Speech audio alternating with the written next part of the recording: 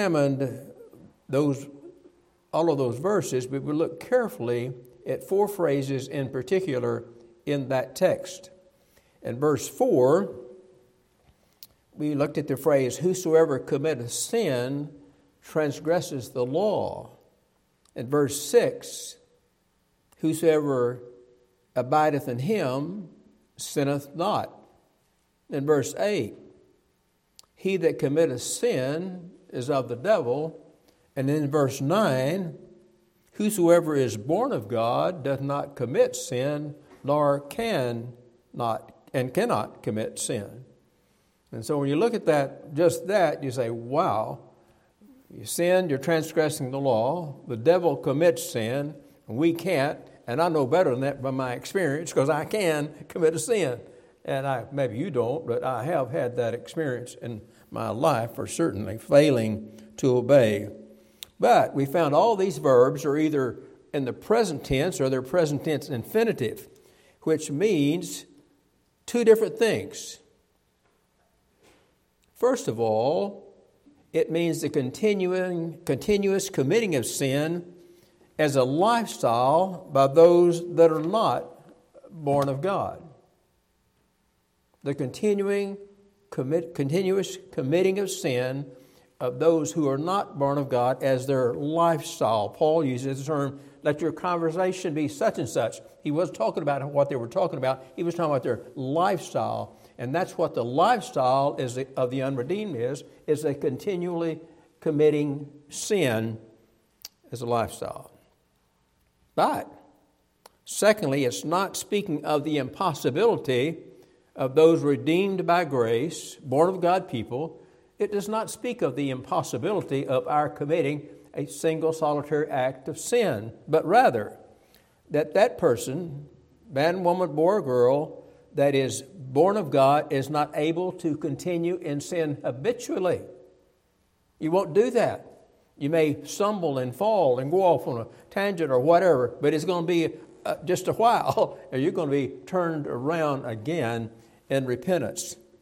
And because of the differences in our lifestyle, John writes in 1 John 3:10, in this different lifestyle between the two, the children of God are manifest and the children of the devil.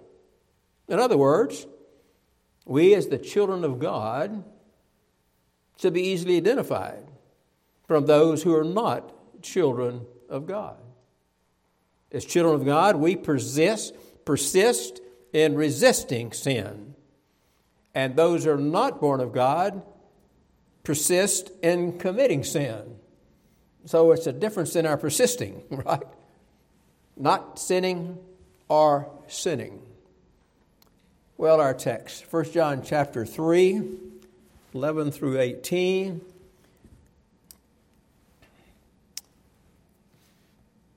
For this is the message that you heard from the beginning, that we should love one another, not as Cain, who was of that wicked one and slew his brother. And wherefore slew he him? Because his own works were evil and his brother's righteous. Marvel not, my brethren, if the world hate you. We know that we have passed from death into life because we love the brothers. We love the brethren. He that loveth not his brother abideth in death. Whosoever hateth his brother is a murderer. And you know that no murderer hath eternal life abiding in him. Hereby we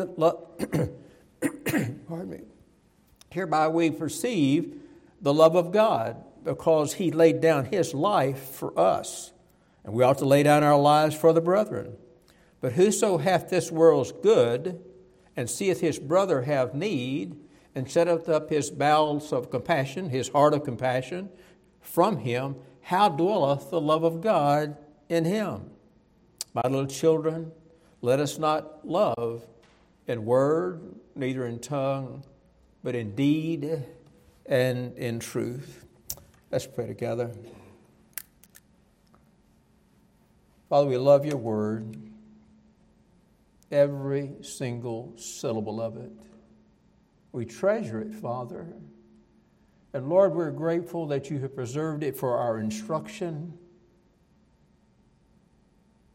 And we, Father, want to learn more and more and more all the way home. This day, we ask that grace, Lord, of understanding, growing us beyond what we presently possess, we walked in the door. That we grow more today in understanding your precious truth, that we might live it for your honor, your praise, and for your glory. And Lord, to that end, it requires you and not me. So I pray, Father, to be all of thee and none of me, for thy honor, thy praise, thy glory, and your purpose fulfilled in our gathering today. In Jesus' name, amen and amen. Well, John says there's nothing new about this message. This is the same message that we had from the beginning, and we spoke, when we were going in the beginning of our study of 1 John, we talked about the beginning that he speaks of, and he keeps referring back to, is the beginning of their understanding of the gospel, and not the beginning of the foundation of the earth and that. He's talking about the beginning when they were first believers in the Lord Jesus Christ, the beginning of their gospel life, so to speak. This is the message you heard from the beginning. We should love one another. Gospel of John, chapter 13, 34 and 35, quoting the Lord Jesus Christ there. A new commandment, Jesus said, I give unto you, that you love one another, as I have loved you, that you also love one another. Verse 35, by this shall all men know that you are my disciples, if you love one another. This verse is really, as the Lord spoke to them, provide us with two important details. First of all, it sets the bar for our loving one another. As I have loved you, you love each other. It sets the bar for our loving one another. And secondly, it tells us that our love for each other as brothers and sisters in Christ happens to be an important identifying principle, identifying element as you and I as disciples of the Lord Jesus Christ. We will be known by our love for each other.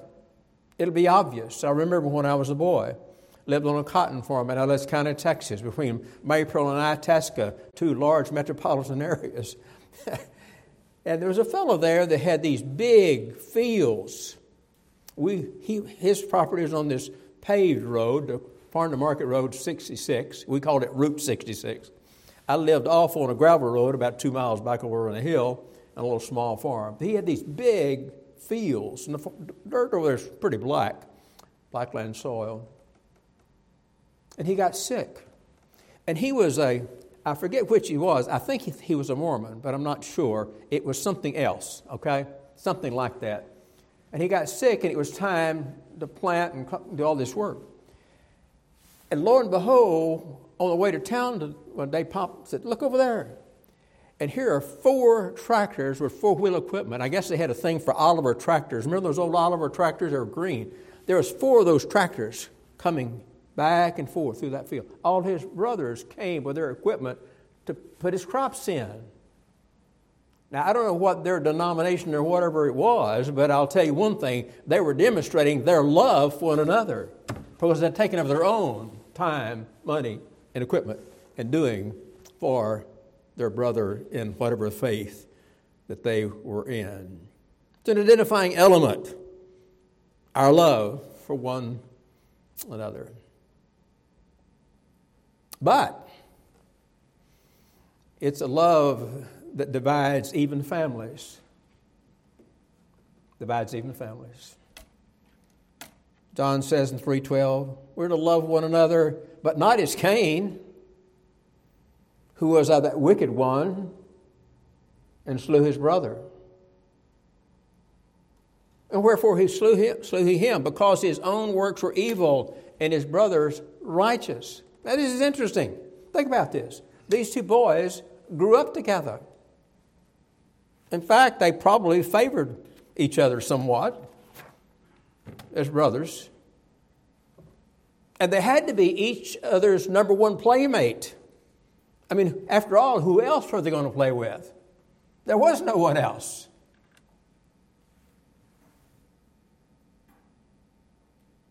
Why on earth would he kill his only brother? Why? The Scripture tells us, because his own works were evil and his brother's righteous.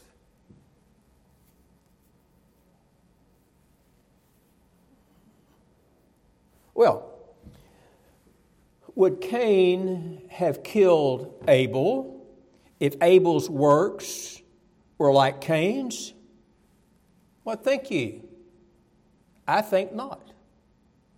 If Abel was on the same side of the table as Cain in works, he would have never killed him. I don't think. What would have been the beef with him? Now, we can't read anything into the Word of God, but the beef, it says from the Word of God, is that his works were evil and Abel's were righteous. And that was the dividing line in that family. And it continues into this day.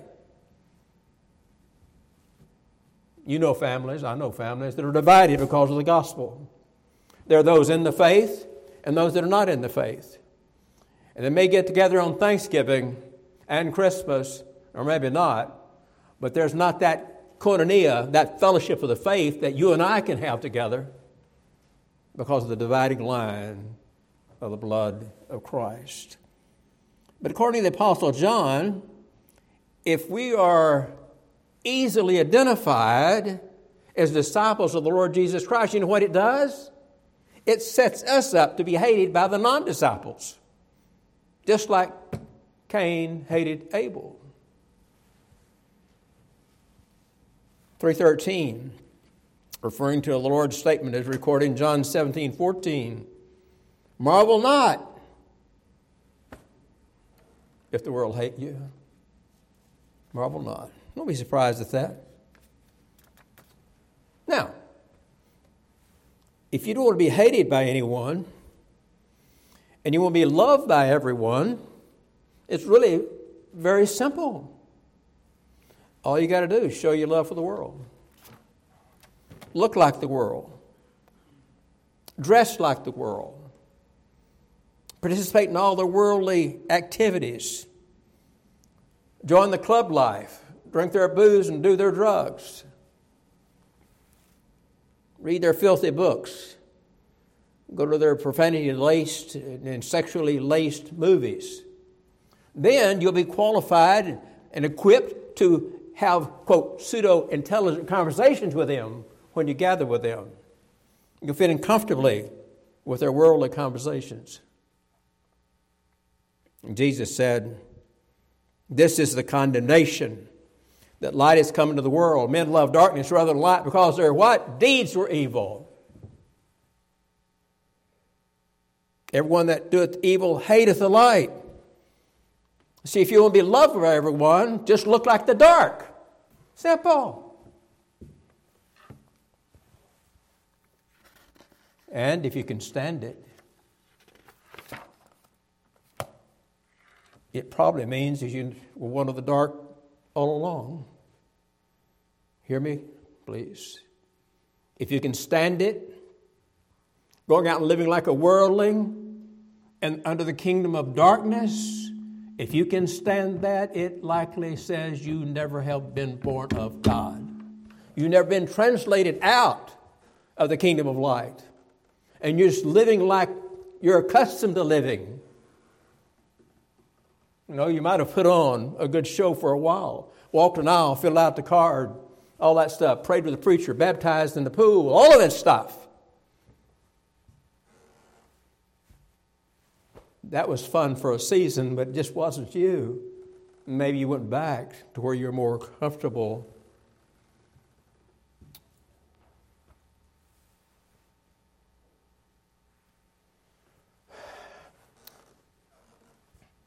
My little wife had one brother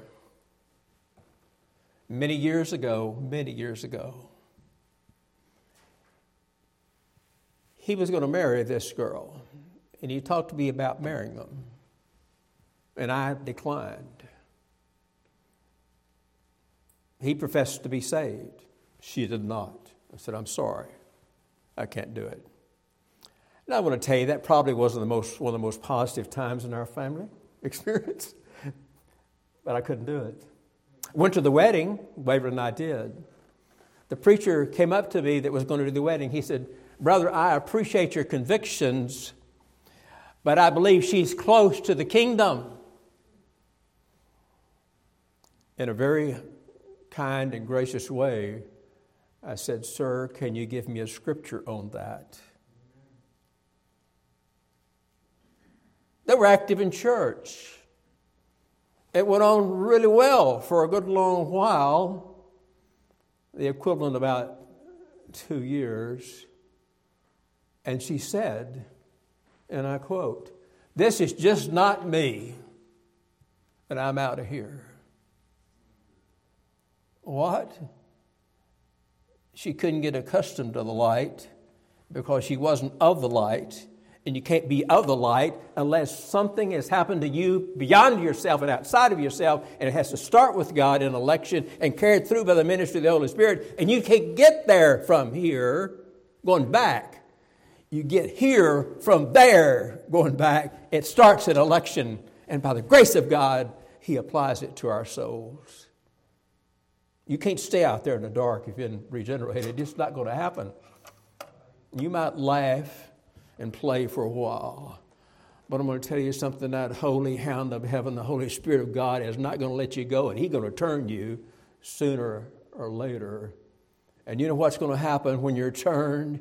You're going to say, what Paul said, oh my soul, what fruit had I then in those things of which now I'm ashamed. Don't make the trip. Don't make that trip. But if you do,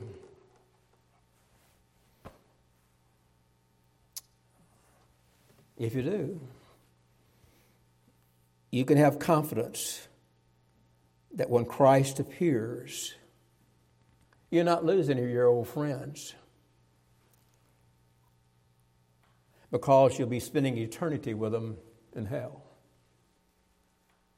That's it. But Jesus said, I am come. Glory to God. I am come that you might have life and have it abundantly.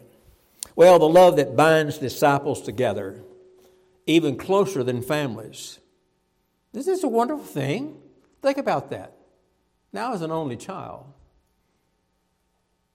and my church family has always been very, very important to me, because I love the fellowship. I love the brother and sisterly stuff, okay? Because I didn't have that growing up. I like it. I'd be miserable if I didn't have it.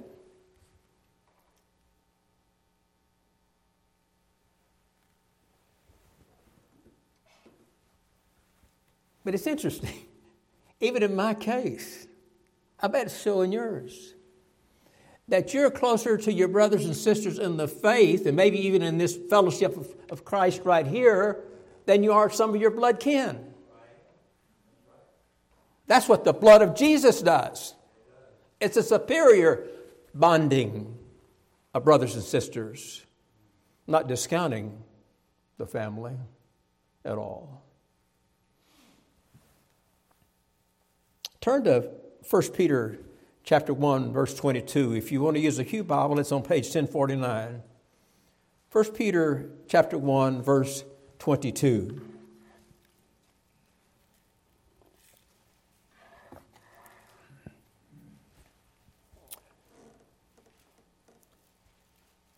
Peter writes, seeing you have purified your souls in obeying the truth through the Spirit unto unfeigned love of the brethren, see that though ye love one another with a pure heart fervently.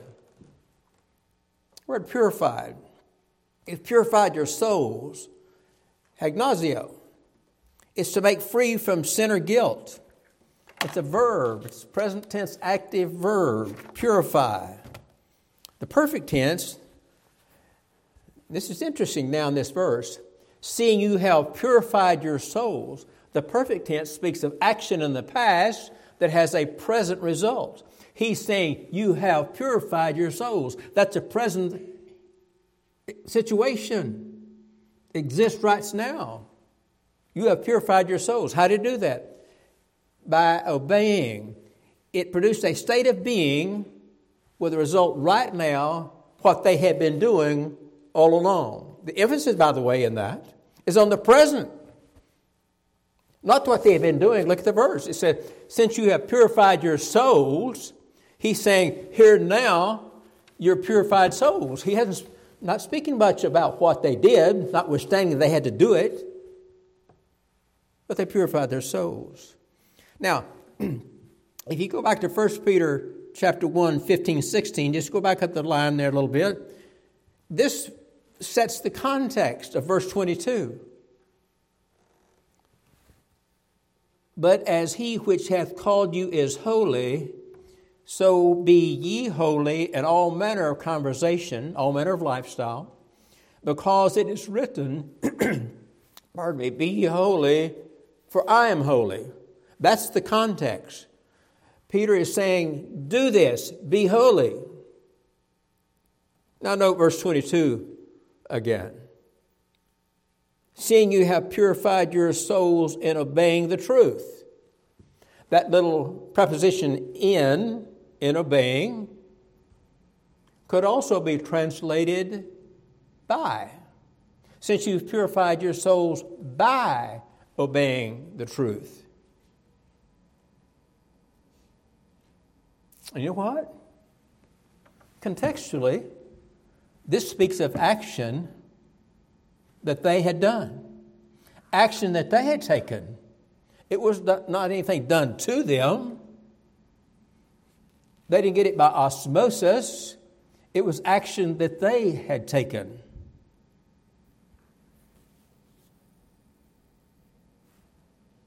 You know what? That's what John said.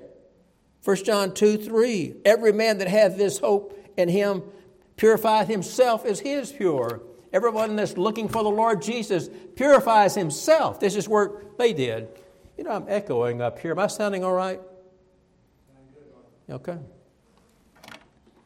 What is this? This is post-conversion work. Post-conversion active obedience to the truth of the Scriptures.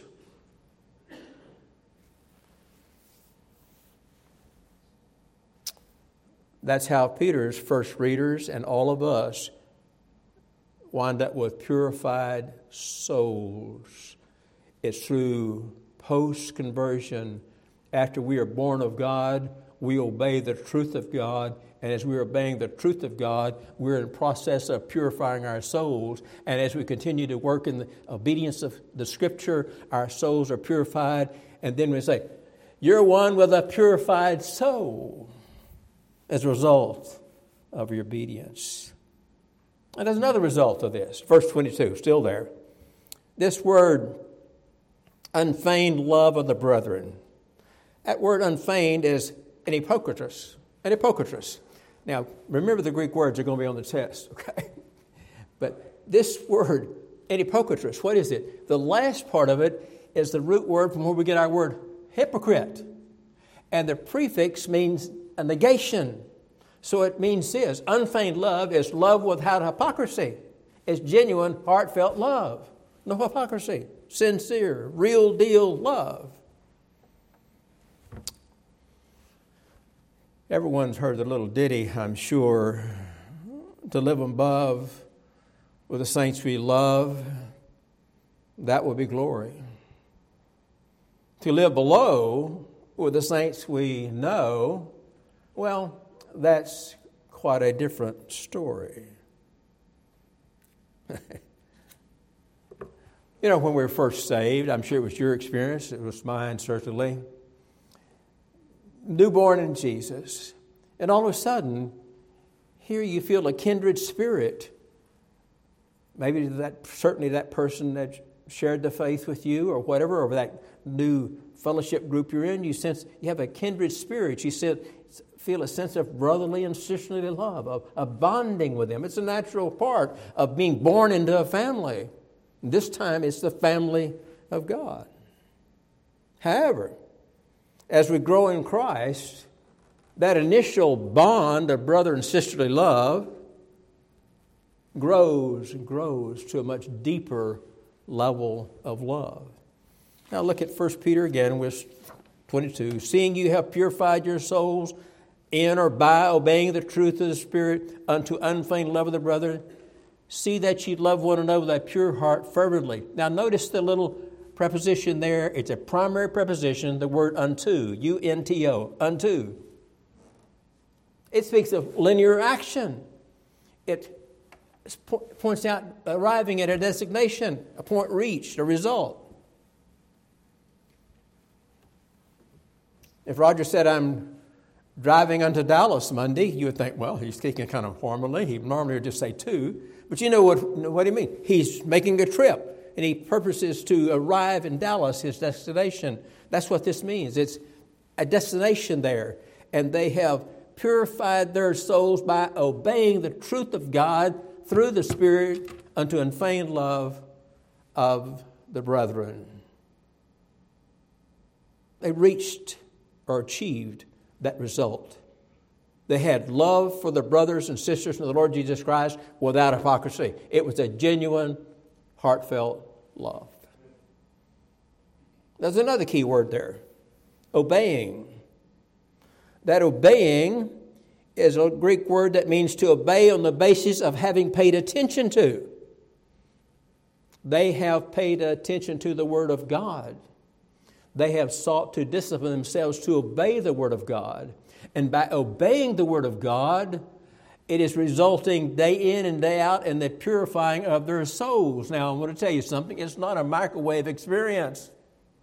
You say, well, I've been studying the Scriptures now for 6 months, and I can't tell any difference in me. Well, maybe you can't. Maybe someone else can. I don't know, but I want to tell you one thing. If you don't want to be changed, you better stay out of this. Because the Word of God is living and powerful and sharper than a two-edged sword, as Ted read this morning, and you will be changed as you study and absorb and engraft the Word of God. It's a wonderful thing to be changed by Him through His work. Obeying the truth, which certainly is the truth of the gospel and the whole counsel of the Word of God. But that's not all that's there yet. Notice the phrase, verse 22 still, through the Spirit. Through the Spirit. Obeying the truth through the Spirit. The word through is the English translation of the small word dia, D-I-A. D-I-A, okay? It's a preposition. What does it mean? It means on the account of or because of. So we can say this, obeying the truth because of the Spirit. Now that's very important because we're not in this battle alone. Because of the Spirit. We have the Spirit of God in us. And because of the Spirit facilitating us, we can do certain things. You know, after we've been enabled by grace, enabled to, by faith to receive the gospel, the Holy Spirit of God convicts us of sin, both before conversion and post-conversion. The Holy Spirit convicts us of sin. 8:16 in Romans, He gives us assurance that we're children of God. And I'll tell you something, if we didn't have assurance of God, we have no conviction of sin. We'd still be sailing free in the kingdom of darkness. But we're no longer sailing free in the kingdom of darkness. We've been born of God. And so now He's convicting us of sin that's not in keeping with a child of light, a citizen of the kingdom. John 14, we talked about the word counselor. The Holy Spirit being called a counselor. The message is passed. It could also be translated, comforter. It could also be translated counselor. But the Holy Spirit, Jesus says, but the comforter or the counselor, which is the Holy Spirit, whom the Father will send in my name, He shall teach you all things, bring all things to your remembrance, whatsoever I have said unto you. And John said virtually the same thing in 2:27, the first chapter. But the anointing which you have received of him, what? The Holy Spirit in you. You need not that any man teach you, but it's the same anointing teach you of all things, and is truth, and is no lie. Even as they taught you, you shall abide in him. So, as we grow in grace by obeying the truth, because of the ministry of the Holy Spirit of God within us, we grow in unfeigned love. That sincere, genuine, agape love for our brothers and sisters in Christ.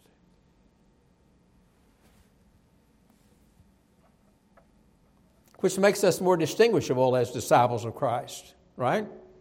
But it also marks us out clearly and distinctly to be hated by the world. It goes with it. And by the way, talking about this unfeigned love for brothers and sisters, that's in the context there. I want to move outside the context just a moment. If we're born of God and we've been obeying the truth of God, and we're growing and purifying our souls through obeying the truth of God, certainly it produces a love for our brothers and sisters in Christ. And it grows and grows and grows. It'll also produce a love for the Word of God and the worship of God with the brothers and sisters in Christ. There'll be a love for the church of Jesus Christ within you that wasn't there before. And it'll go more and more and more. To where you have to miss a Sunday, you're not going to be comfortable. You're going to love it. You're going to miss being here. And I talk to people all the time. But I got people in my family. They're not in church. What's with you? Oh, I know the Lord. We got so much going on. Poppycock. Oh.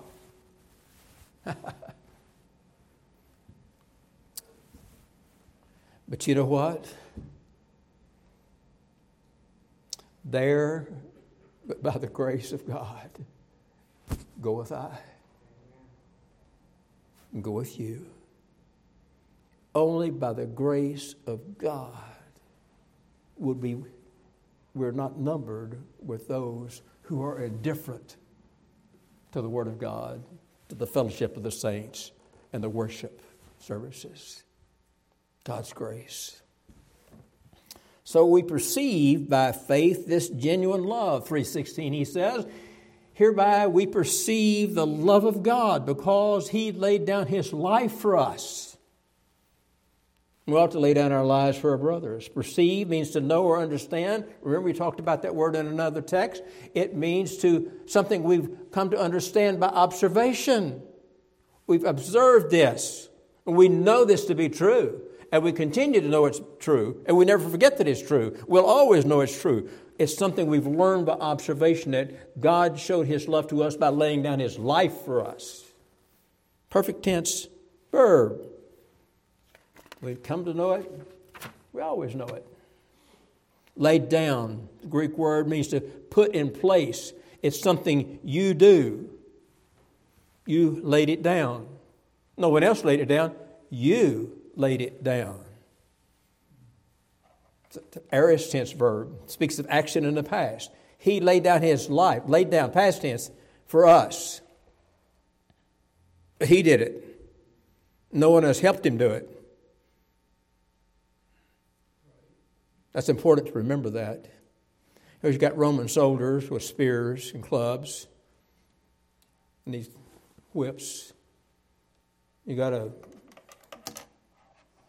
weak-kneed leader of the people.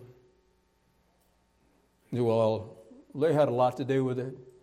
You got the Jews crying out, crucify him, crucify him. Oh, they had so much to do with it. No, it didn't. There weren't the controlling factors there, ladies and gentlemen. We need to understand that never were the people there the controlling factors of what happened to our Lord Jesus Christ on the cross. Never. Jesus said, therefore does my Father love me. Why? Because I lay down my life. I lay down my life that I might take it up again. No man take my life from me, but I lay it down of myself. I have power to lay it down. I have power to take it up. And he did lay it down. And he did take it up. And those other people there, oh, they thought they were doing something, but they were just bystanders to the Lord of glory accomplishing His past purpose before the foundation of the earth. That's it. Watching what the Lord of glory, whom they recognized not and received not, accomplished His perfect will in the redemption of you and I. Wow. Sometimes, Pastor, I just think I'm going to turn into a charismatic and start shouting and jumping pews. Glory to God. What Christ has done for us. And we ought, it says. What's ought? It's another little, a fellow Greek word. It means to be obligated. We owe something. It's a present tense. The debt is never paid. We ought means a debt that you and I have that is never, ever paid in this life. We ought to lay down our life for the brothers.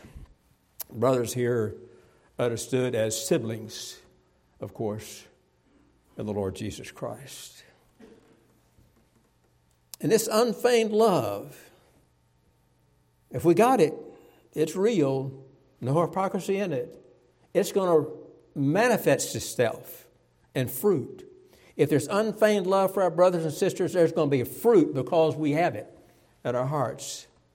And what's that fruit? John says in 3:17, whoso has this world's good, and see if his brother have need, and shutteth up his bowels of compassion, his heart of compassion, how dwelleth the love of God in him? This world's good. That word good means, it's the Greek word bios, B-I-O-S. What is it? Basic needs, getting by. What you have to live. Back in Ellis County, where I grew up on those cotton farms, and anybody out there in the country had any money. If somebody see one of those farmers, how you doing? Well, getting by. That's bios, getting by. We see a brother and sister that doesn't have bios, they don't have the get-by stuff. And John says that if you see someone that doesn't have the get-by stuff, and you don't reach out in compassion, how dwelleth the love of God in you? That word seeth means to observe. And that's important because so often people are in deep need.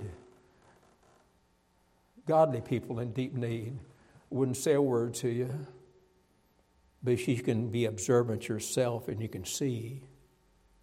You can see. One time years ago, my wife and I had one of these Ford vans that the Lord led us to, provided for us. We hauled our family around. I hauled a lot of Baptists a lot of places in that thing. And I went to this church to preach just one particular Sunday. I wasn't pastoring there. I just went there to preach. Was invited to fill the pulpit. And so I went. And on Monday morning, there was a knock on my door, our door. And I went to the door, and here's this gentleman that I had just met. I said, hi there. Come on in. I'm glad to see you. What can I do for you? He said, I can't stay, preacher, but I just want to bring you this. And he handed me some cash. He said, I walked by your van yesterday and noticed that it's in the church parking lot, and you need 2 new front tires. So here it is. And he walked away. Love of the brethren, observing a need and meeting it.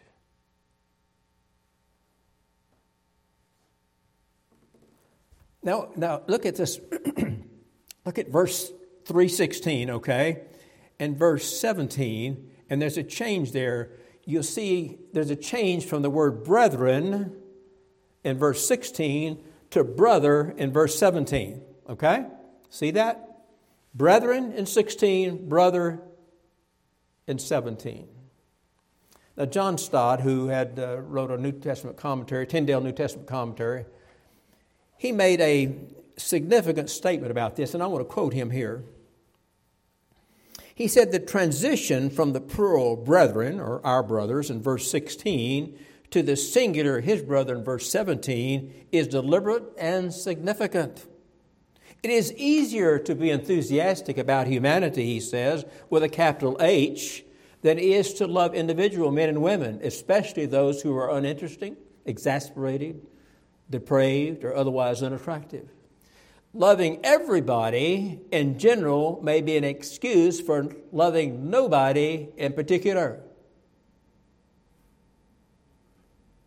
Loving everyone in general may be an excuse for loving no one in particular. That's a profound statement. Certainly it's easier, far more easier and financially convenient for us to take things down to the Salvation Army and a hand-up ministry here in Lindale. Stuff that we no longer want or need, outgrown, whatever. Good organizations, Christ-centered ministries, worthy of consideration as far as contributions are concerned. It's easier to do that. And having said that, there's a panhandling on every corner. And they all have their own story. Some of them are legit. Some of them not so much. You have to let the Lord lead you what you do about those sort of encounters. But sometimes giving them handouts is just a facilitating of the present lifestyle they're continuing that got them in this mess in the first place. And we don't want to do that. But the context here is our brothers and sisters in Christ who may have basic needs. And the burden is on us to observe and identify that they have them.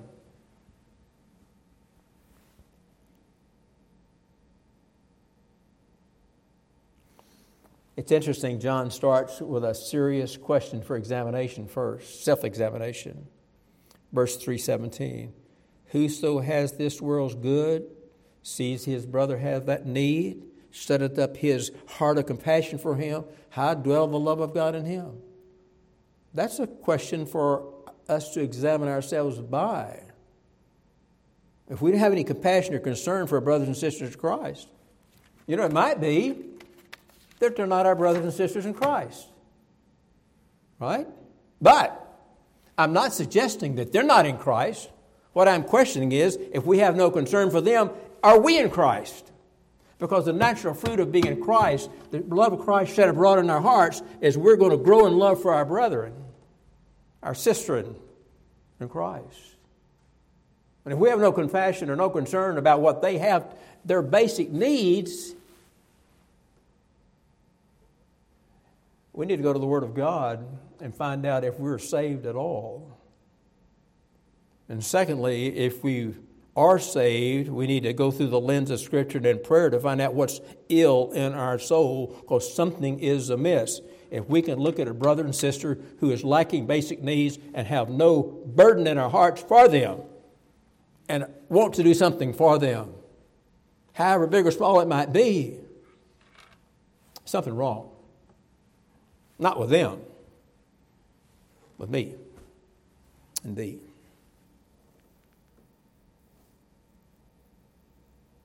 Jesus said we'd be known by our love. If there's no evidence, are we his disciples? The proper expression, John, of that love, 1 John 3:18, my little children, let us not love in word, neither in truth, tongue, but in deed and truth. It's logos and glossa. Not just things we're going to say, but in deed and truth. Love that way.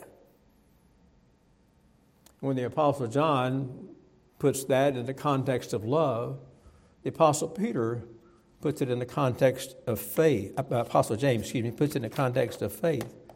James chapter 2, 14 through 18. Page 1046 in the Pew Bible, if you want to use one of those. What doth it profit, my brethren, though a man say he hath faith and hath not works? Can faith save him?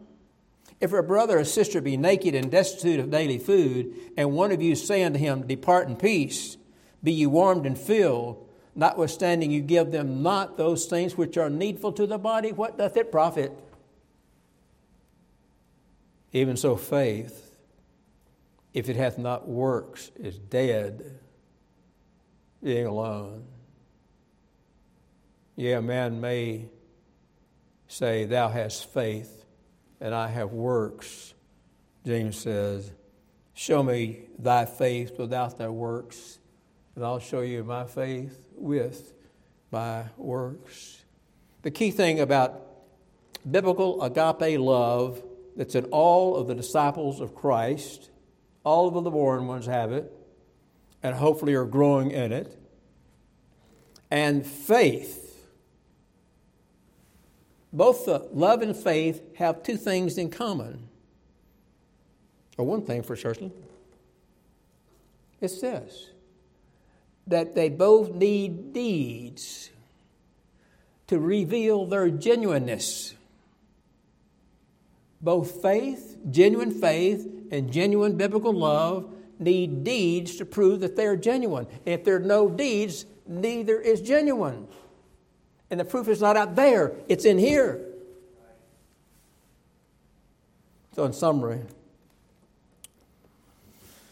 hatred characterizes the world we live in.